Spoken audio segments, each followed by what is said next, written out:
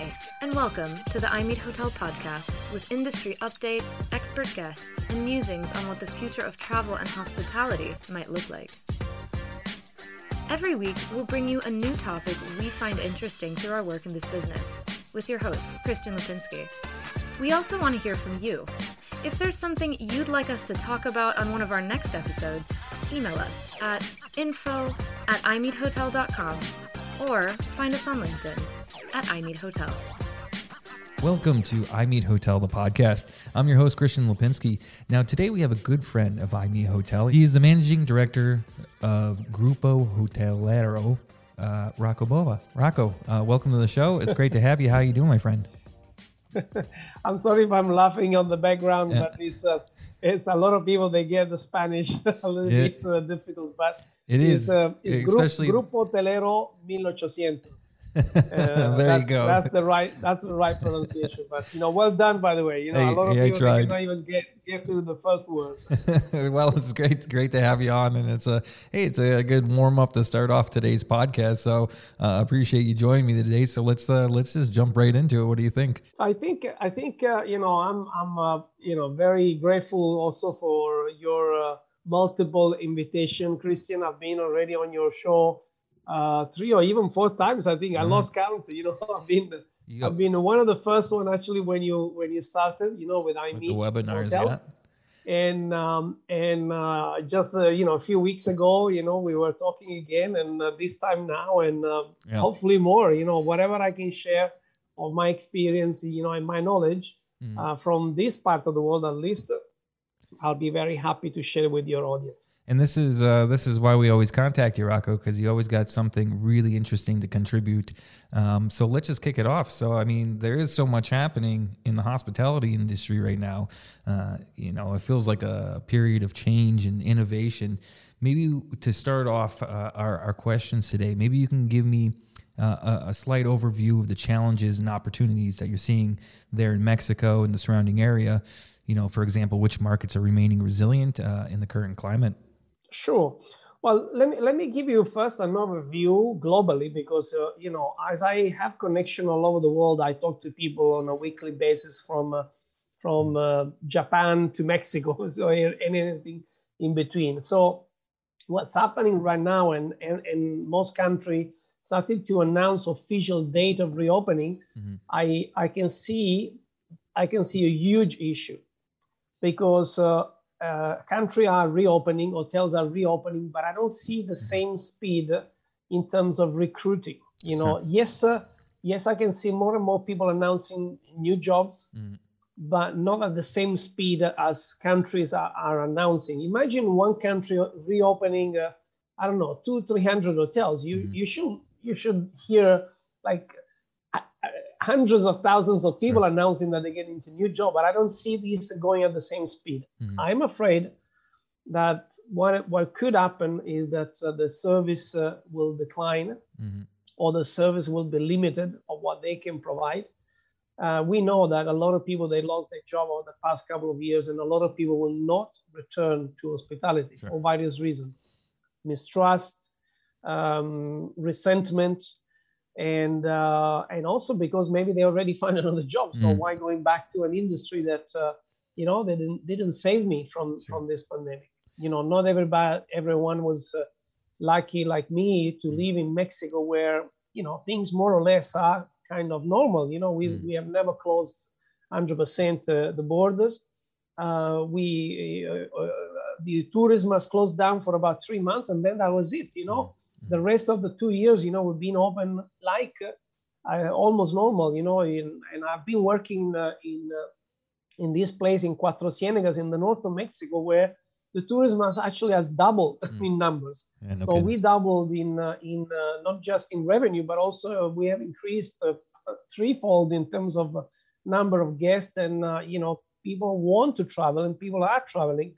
So the good thing is in Mexico we are pretty much okay, because we've been working through the pandemic, and I can see other parts of the world that they're probably going to struggle. Sure.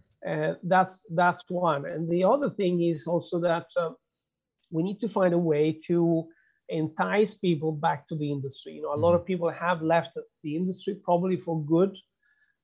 they might give a second chance to the industry, but if we let them down the second time, that will be a huge problem for the future. Mm-hmm. So this is a message to the hospitality operator and tourism operator in general. Please take care of your staff, because that's your only resource. You cannot automate everything. That's a fact. Yeah, no. So that's my pledge. Mm-hmm. And I totally agree with you. We, if our listeners caught our Recruit and Retain Summit, as you alluded to earlier in our conversation here, you spoke a lot about the recruitment side of things and the different challenges and that goes into recruiting now, coming on the tail end of this pandemic.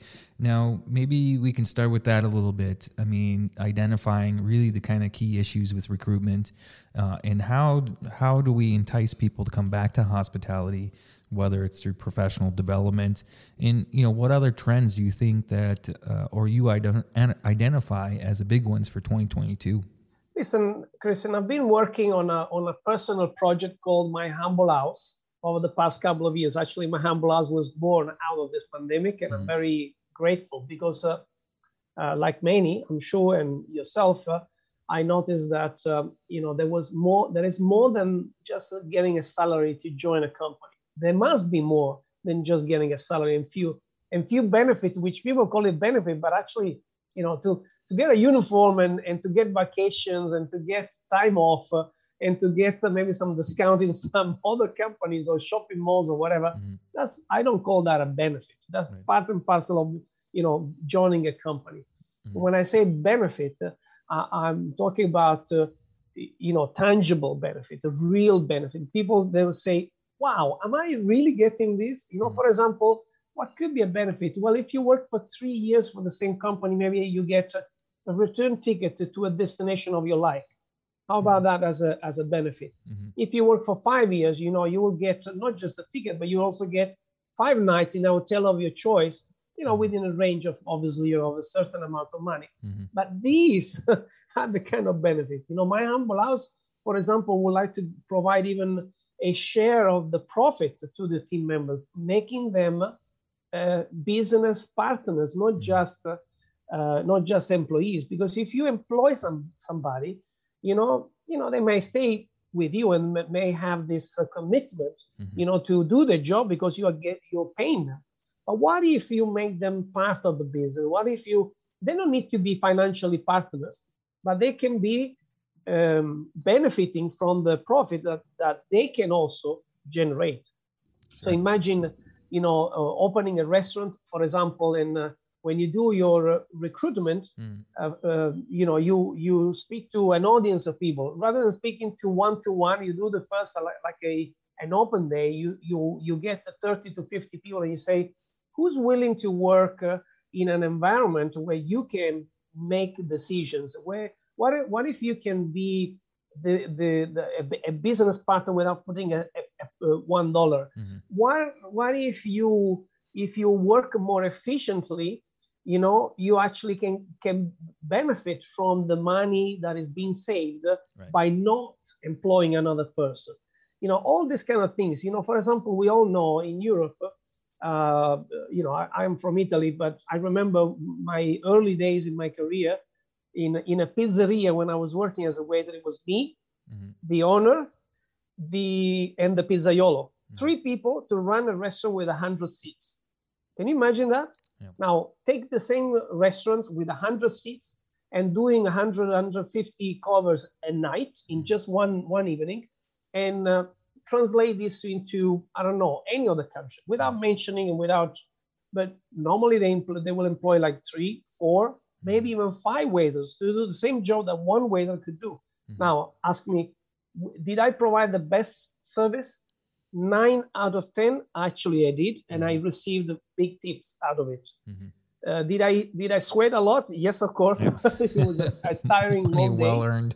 But at the end of the evening, the owner herself, she used to open a couple of beers and say, okay, guys, now we had a great evening. Thank you very much. Let's open a few beers, because she knew that we work, our back off, and there was a reward out of it. So I made a lot of money because I didn't have to share my tips with anybody. Sure. At the end of the evening, I also got a beer and a pizza, and a nice pat on the back. And I felt happy to have managed these 100 people, 100 plus people just on my own. Right. I was just going to say,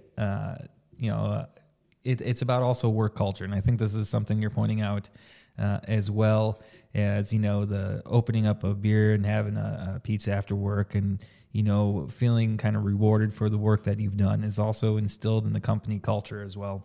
Totally.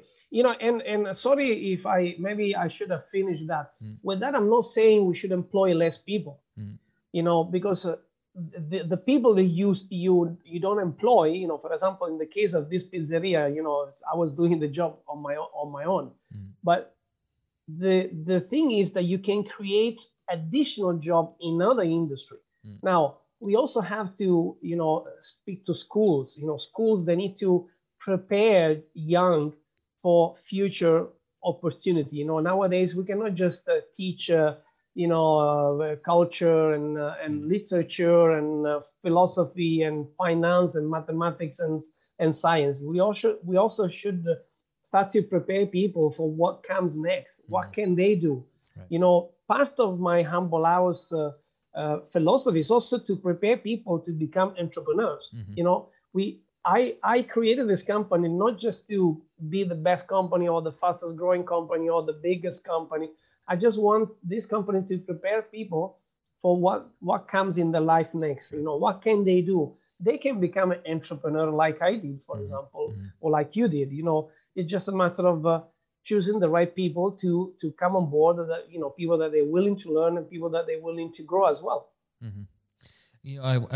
We'll get on to the professional development, but I had a question for you first here. Speaking to the hotel investors that may be listening now, what would you say is the new kind of successful business model that they need to be aware of? Which business model is right for the hospitality industry of the future, and why do you think so? Well, I may repeat myself again. I think we need to start to believe that employees cannot just be a number, cannot be just a part of a larger team. They need to become partners. They need to become responsible for the success of the company. And in my opinion, the only way to make them responsible is to make them part of the success of the company. So the company is successful, then they will win. The other trend I can see is to employ true leaders, great leaders, because if we don't have great leaders that lead, these teams, sooner or later, the whole business will collapse. Right. More and more often I can see investors or even company themselves, hotel companies, sometimes they go for a lower salaried manager because of the budget. This is what the budget dictate. But they don't know, or maybe they know, but they choose not to know, that a great leader or a great manager with greater experience, yes, it will cost you more, but it will make you more money too, because this person has more contact, has more connection, can put together a team faster, knows more people in the hospitality and tourism industry, so they can bring more business. Right. So this short-sightedness, this is what it really is not allowing to fully develop a certain company. Yeah, I guess you pay for what you get, right? Or you get what you pay for is the term there. I think there's a lot of really good pointers in there. From your perspective, when you say looking for a good leader, I mean, what do you typically, especially seeing we're kind of surrounding this with recruitment, this episode, what do you really look for? What is a great leader? How do you identify these kinds of things? Wow, after so many years of talking to thousands and thousands of people, being guest or being actually my personal and professional models, I've learned so much. I mean, HR department nowadays, they have this power of knowledge, that they can truly identify, what a great leader looks like, because they have the expertise. Right. But guess what? most of the time when you recruit managers for, let's say even general manager level, what happens? You have this job or career page of a company where everybody apply for the job. So you get all the CVs into one bucket. Then there is an artificial intelligence application that filters certain good-looking CVs. So you actually don't know what you're getting because it's only an artificial intelligence software who's filtering those CV that they look good just on paper, Sure. But they don't know if they're really good leaders or not. And then eventually the selection of CVs, because of the keywords, because of the spelling, and because of the pictures in the right place, and because it's a Word, it's not a PDF, then, this machine learning will give this bunch of CVs, maybe 10, 15 CVs out of 200, it will give them to the HR department. But guess what? In the HR department, more often than not, is a junior HR clerk filtering further the CV instead of being actually a senior HR person filtering through the CV. So the junior clerk, or maybe a trainee, or maybe an industry trainee from hotel school, as good as they can be, they really don't have the experience to know. Maybe sometimes they don't even know the brand, Sure. which is a luxury or non luxury, is it all inclusive or is a whatever, a touristic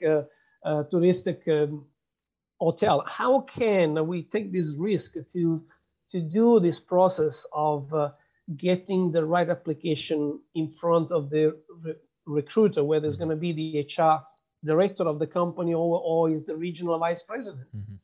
These are the risks. Right. And then, of course, then you end up with average leaders. Sometimes you can get some great one, and often you get a poor one, because obviously the process is not done in the correct way, in my opinion. I've seen this firsthand myself, several occasions. So what is a great leader? To answer your question, a great leader is somebody, obviously, that has experience, because you acquire certain skills through experience. You cannot do this in a school. You cannot do this by reading a few articles or a few books. You really need to walk the talk, and you really need to get through certain tough times. And often we see a senior leader. When I say senior in terms of age, the over 40 or over 50 are too old. But, guess what? Older people, they've been through a lot more than a 30 years old young manager, whether they like it or not. So yes, the younger manager probably has more energy, but the older manager will need to work less in time to probably achieve the same job scope. The second skill that I think is necessary is a great leader should be able to influence other people. And this influence power needs to be channeled in a way that is positive, is meaningful, and is aligned with the values of the company and the staff that work for that very same company. Is a great communicator, not just speaking and talking to others, but also receiving the communication, listening.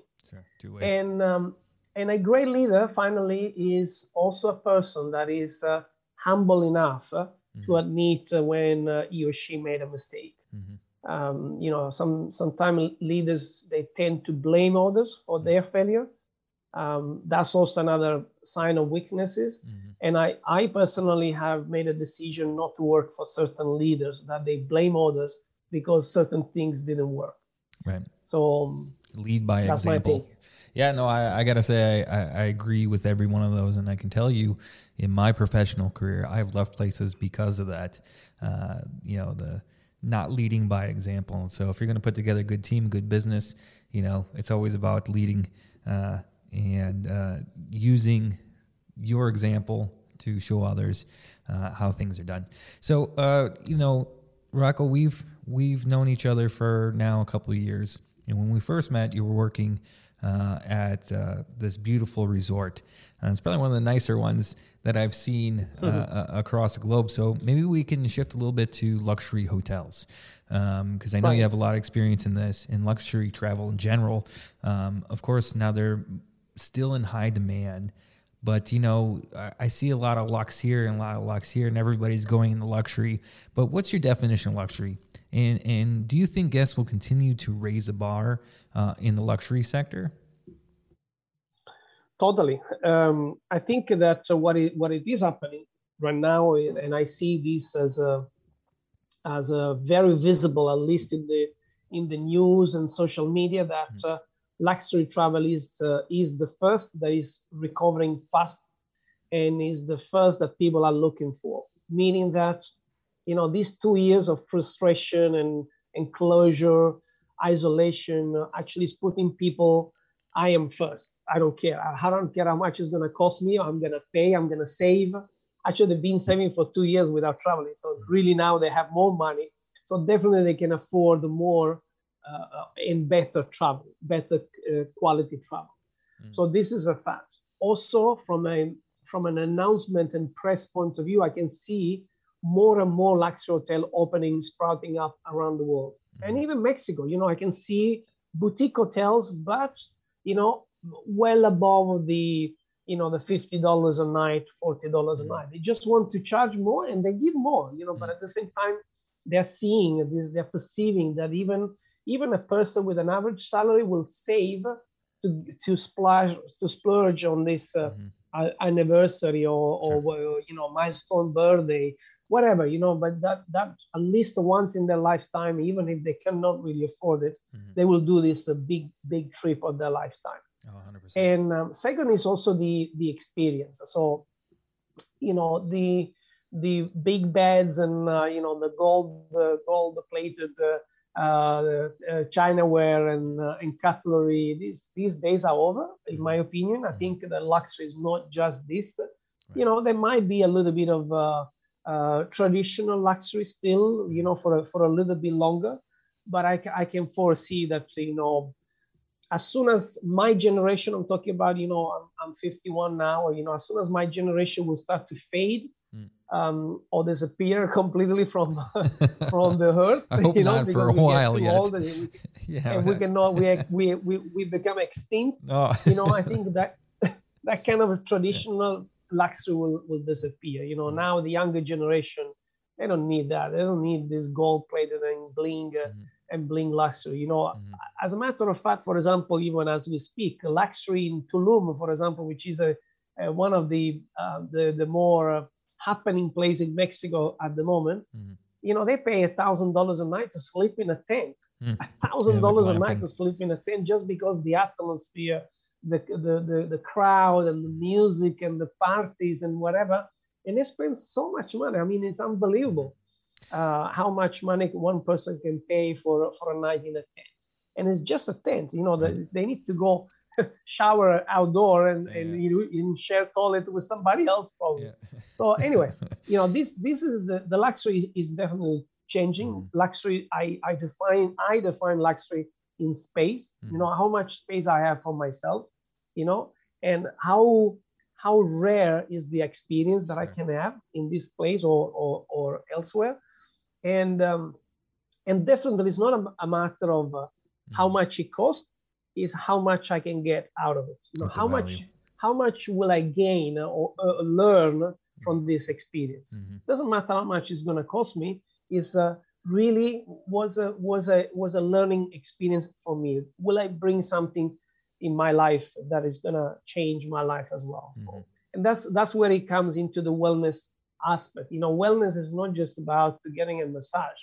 Wellness is also about learning about something yourself, learning about the environment that you live, the culture and the community that you are in, and very often also give back. So instead of going to a country, for example, if you come to Mexico, people should not expect to buy a bottle of French Bordeaux wine. Why would you do that? Yeah. Come to Mexico, drink Mexican wine. They might not be as great and as famous as the Bordeaux French wine, but they are great, and you help you help grow a local economy. Instead of promoting wine from another country, Sure. when you are in a country where you drink the local wine. And I mean, Mexico is also even more famous for tequila and mezcal than wine. But actually, the wine industry is growing exponentially in Mexico. And I like the point that you make about luxury not clinging to what people think is cliche in luxury, the gold-plated dishes and things like this, but more about what luxury means now, and it's providing a unique experience that, like you said, not a lot of people are going to have. So the definition of luxury is shifting, I believe, as you mentioned, and I think if hoteliers want to get into the luxury side of it, more of thinking on that sense of experience, what's a unique experience and thing that you can give a once in a lifetime kind of thing too. I think we can continue going for another few hours, but this is why I always get you back on, Rocco, so we can talk about another topic. So I have one final question for you. Going back to the topic of recruitment in hospitality, and you as a professional with lots of experience, like you said, you're 51, you've been in the industry for a while, and you've worked in so many different levels. What advice would you give to, our young and ambitious hotelers of today? What tips would you offer so they can achieve, on the level of what you have achieved? Christian, my son actually has chosen to study hospitality management. So he's, as we speak, is now in Holland, furthering his education and preparing himself to get into hospitality. So I'm very happy, obviously, and this makes me joyous. I would say this to my son, as I would say this to any other young aspiring hospitality professionals. When you enter the working life, okay, actually before you enter the working life, you need to start to grow your network. You need to start to get in connection with people that they can eventually make a change in your career. Otherwise, there's no point. I mean, we work in the hospitality exactly for this reason, because we like to meet people. So when you meet people, well, meet them. But meet them meaningfully, not just to say hi and shake hands and that's it. Sure. Build that relationship over a period of time. Don't leave it just at the point of, oh well, I met this guy, but you don't know where he is now. You don't have his contact email or telephone number, and you don't, from time to time, actually reconnect again to build that trust. Now, by doing so, you build a reputation on yourself. And building a reputation is both offline, meaning that, in person meeting, but also online. Social media today are so powerful. And when I speak to people, I tell them, how much time you spend on Facebook? Well, I spend like 2 or 3 hours a day. How much time you spend on LinkedIn? Maybe 5 minutes. Right. Okay, then you answer your question. If you spend 3 hours on Facebook or Instagram or other social media, and you don't spend enough time on your professional networking, well, that's it. That's the answer to your question. That's why you don't get jobs, because you need to build your reputation offline, in person, so in front of your people. So walk the talk and lead by example. But you also need to manage online, where you can have an impact on thousands, if not millions of people that follow you. 100% agree with you. Any other tips for our young hoteliers? Yeah, one last tip is to keep learning. If people think, okay, I've gone to École Hôtelière de Lausanne, for example, I've studied in the best university in hospitality in the world, and I'm done. Well, if they think so, then they are so wrong, because you need to continue to learn every single day. I invest 2-3 hours a day to learn what's happening around the world, to actually have a great grasp on what's happening in Japan, in Asia, in Singapore, Hong Kong, in China, in India, Europe, of course, the Americas, Caribbean. Why do I do that? I do that because helping to understand what's happening around I can anticipate, or I can make the path for my future. Sure. So, for example, coming to Mexico was no coincidence. I've been studying the patterns of investment in hospitality since I began working in the industry. I was in the Middle East at the right time. I was in Asia at the right time. I was in the Indian Ocean at the right time. I was in the Americas now in the right time. I never lost an opportunity to understand what can be next. And I keep doing that by studying what's happening around. If you are able to predict nearly your future, then you're in business, because okay, I finish a few years here, next I'm going there. So you can plan your career very, very, very easy in a way. Brilliant. I hope our listeners have been taking notes, both on those who are looking to get into the hospitality business, but also those who have been in for a while. The world is changing. Rocco, I want to say again, thanks for joining the IMEET Hotel program and multiple times. And I look forward to getting you to join another event down the road. So we'll see where you end up. And then hopefully one day you can join one of our in-person events. So Rocco, thanks again so much for your time. If people are interested in getting hold of you, where can they do so? Well, they can follow me on LinkedIn or on Instagram or Facebook. I'm more active, obviously, and much more active on LinkedIn. That's where I spend most of my social media time. And I think it's a great platform to get together as a community, and also to share knowledge. That's the most important. 100%. So thanks, Rocco, for joining today. And again, I appreciate all your insights every time. The pleasure is mine, Christian. Thank you so much. And thank you, everyone, for listening. Cool. I think we'll wrap it up here for today. So to all our listeners, thank you for joining. We have another great episode planned for you, so watch this space. Remember to stay up to date with all our events by signing up to the IMEET Hotel mailing list and visiting us on LinkedIn and Twitter. Or hey, you can go old school. Email us at info@imeethotel.com. So today we talked, we questioned, we learned, and most importantly, we hope we gave you something to think about. Also, if there's anything you want us to cover in future episodes, we've got a podcast team that's eager to dive into some weird and interesting research topics. So get in touch with us and let us know if there's anything you want to know about hospitality. The IMEET Hotel podcast is a production from IMEET Hotel and Bidroom, the first subscription-based online travel community. Visit bidroom.com to learn more.